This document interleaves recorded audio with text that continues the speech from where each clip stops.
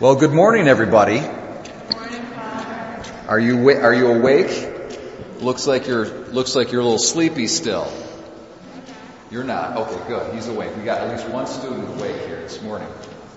Well, you're okay. 3. We've got 3. That's good. 4, 5. All right. Oh, it looks like there's more than I thought at first. That's good. I'm encouraged by that. This morning, I'm going to focus on the first reading. In the first reading, it's very interesting because it's a story about a young man who is not a lot older than you guys. Okay? And God calls him. God calls him by name and says, Samuel, Samuel. And in the story, he doesn't quite at first understand that that's God calling him. So he goes to the priest who's taking care of him. He's kind of like his adopted dad. So he goes to his adopted dad and he says, okay, here am I. You called me. What do you want, Dad? And the priest says, no. I'm not calling you. You're going nuts. Go back to sleep. So it happens again. It happens 3 times. And finally, the priest says, oh, I know what's happening. It's God is actually calling little Samuel. Okay, little Samuel, this is what you want to do. Next time you go and God calls you by name, you want to say to him, here I am, and I'm listening to you. Okay, I got my ears open and I'm listening to you. So you tell me what you want me to do and I'll do it. So he goes back and sure enough, God calls him again. Samuel, Samuel. And then he says, here I am, Lord. I'm listening. Go ahead and tell me what you want me to do. Now, this story teaches us a lot of things, but one of the things it teaches us that all of us are known to God by name. Now, I don't know all your names, right? I know some of your names. Therese. I know some of your names, but I don't know all your names. Now, if I don't know your name, that means, I don't know you very, very well. Okay, that's just the facts of the matter. There's lots of people in the world who don't know you. Now, maybe your teachers know you pretty well. Your friends know you. They know your name. Your parents know you. Okay. God as well, He knows your name. He's one of those on the in. One of those who are really close to you. And in fact, here's a question. Now I'm going to start asking you questions.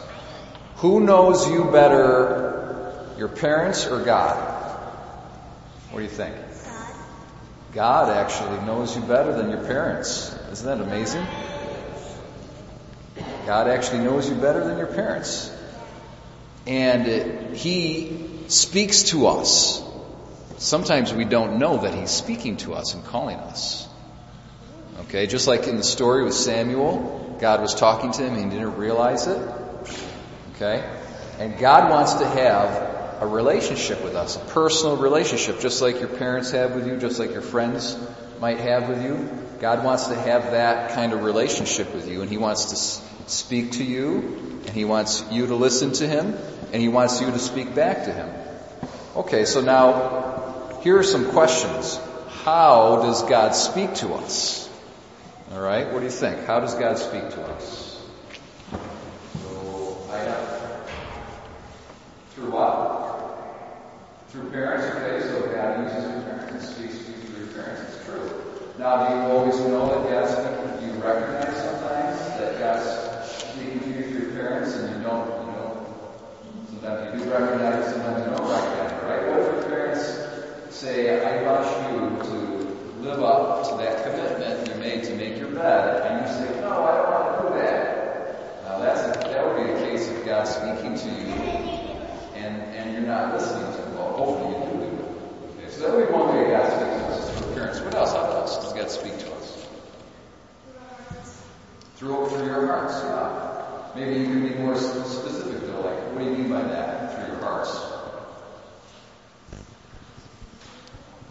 Yeah, He does. It speaks to the heart. Now, how about this? This is a funny question. Has anybody ever seen maybe a cartoon or a drawing or something where a thought is represented by the symbol of a light bulb? Has anybody ever seen the idea that a thought is represented by a light bulb? You guys have seen it? Okay, some of you not. So what happens is on the cartoons and things, when someone gets an idea in their head and they understand something, they say, oh, there's a little light bulb that's drawn right over their head, and the light goes on. Okay?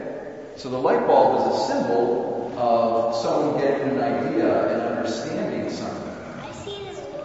Now, when you're learning about God, okay, or you're learning about how to be a good person, and a light bulb goes off for you, that's God speaking to you in your heart, just like what you said, okay? So that would be one of the ways that God speaks to us in our heart, when we get a light bulb that goes off.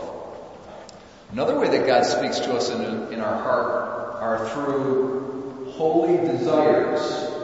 Okay, so now what if you get really mad at your brother or your sister and you want to hit them? Is that a holy desire or a bad desire?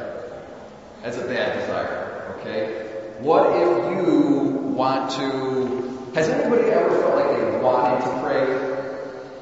What do you think? Have you ever felt that you actually wanted to pray? Okay? So that desire, that would be a holy desire. And that would be another way that God speaks to us in our hearts. So He speaks to us through those light bulbs when we understand something about how it is to be a good person or how it is to love God more or something about God. And He speaks to us through holy desires. And just like in the story with Samuel, we gotta listen to Him when He speaks to us and we gotta obey Him. Okay? So He speaks to us through our parents, He speaks to us through our hearts. What else? How else does He speak to us? Some other external ways that He speaks to us. Sometimes your friends. If your friends tell you good things, not bad things, right?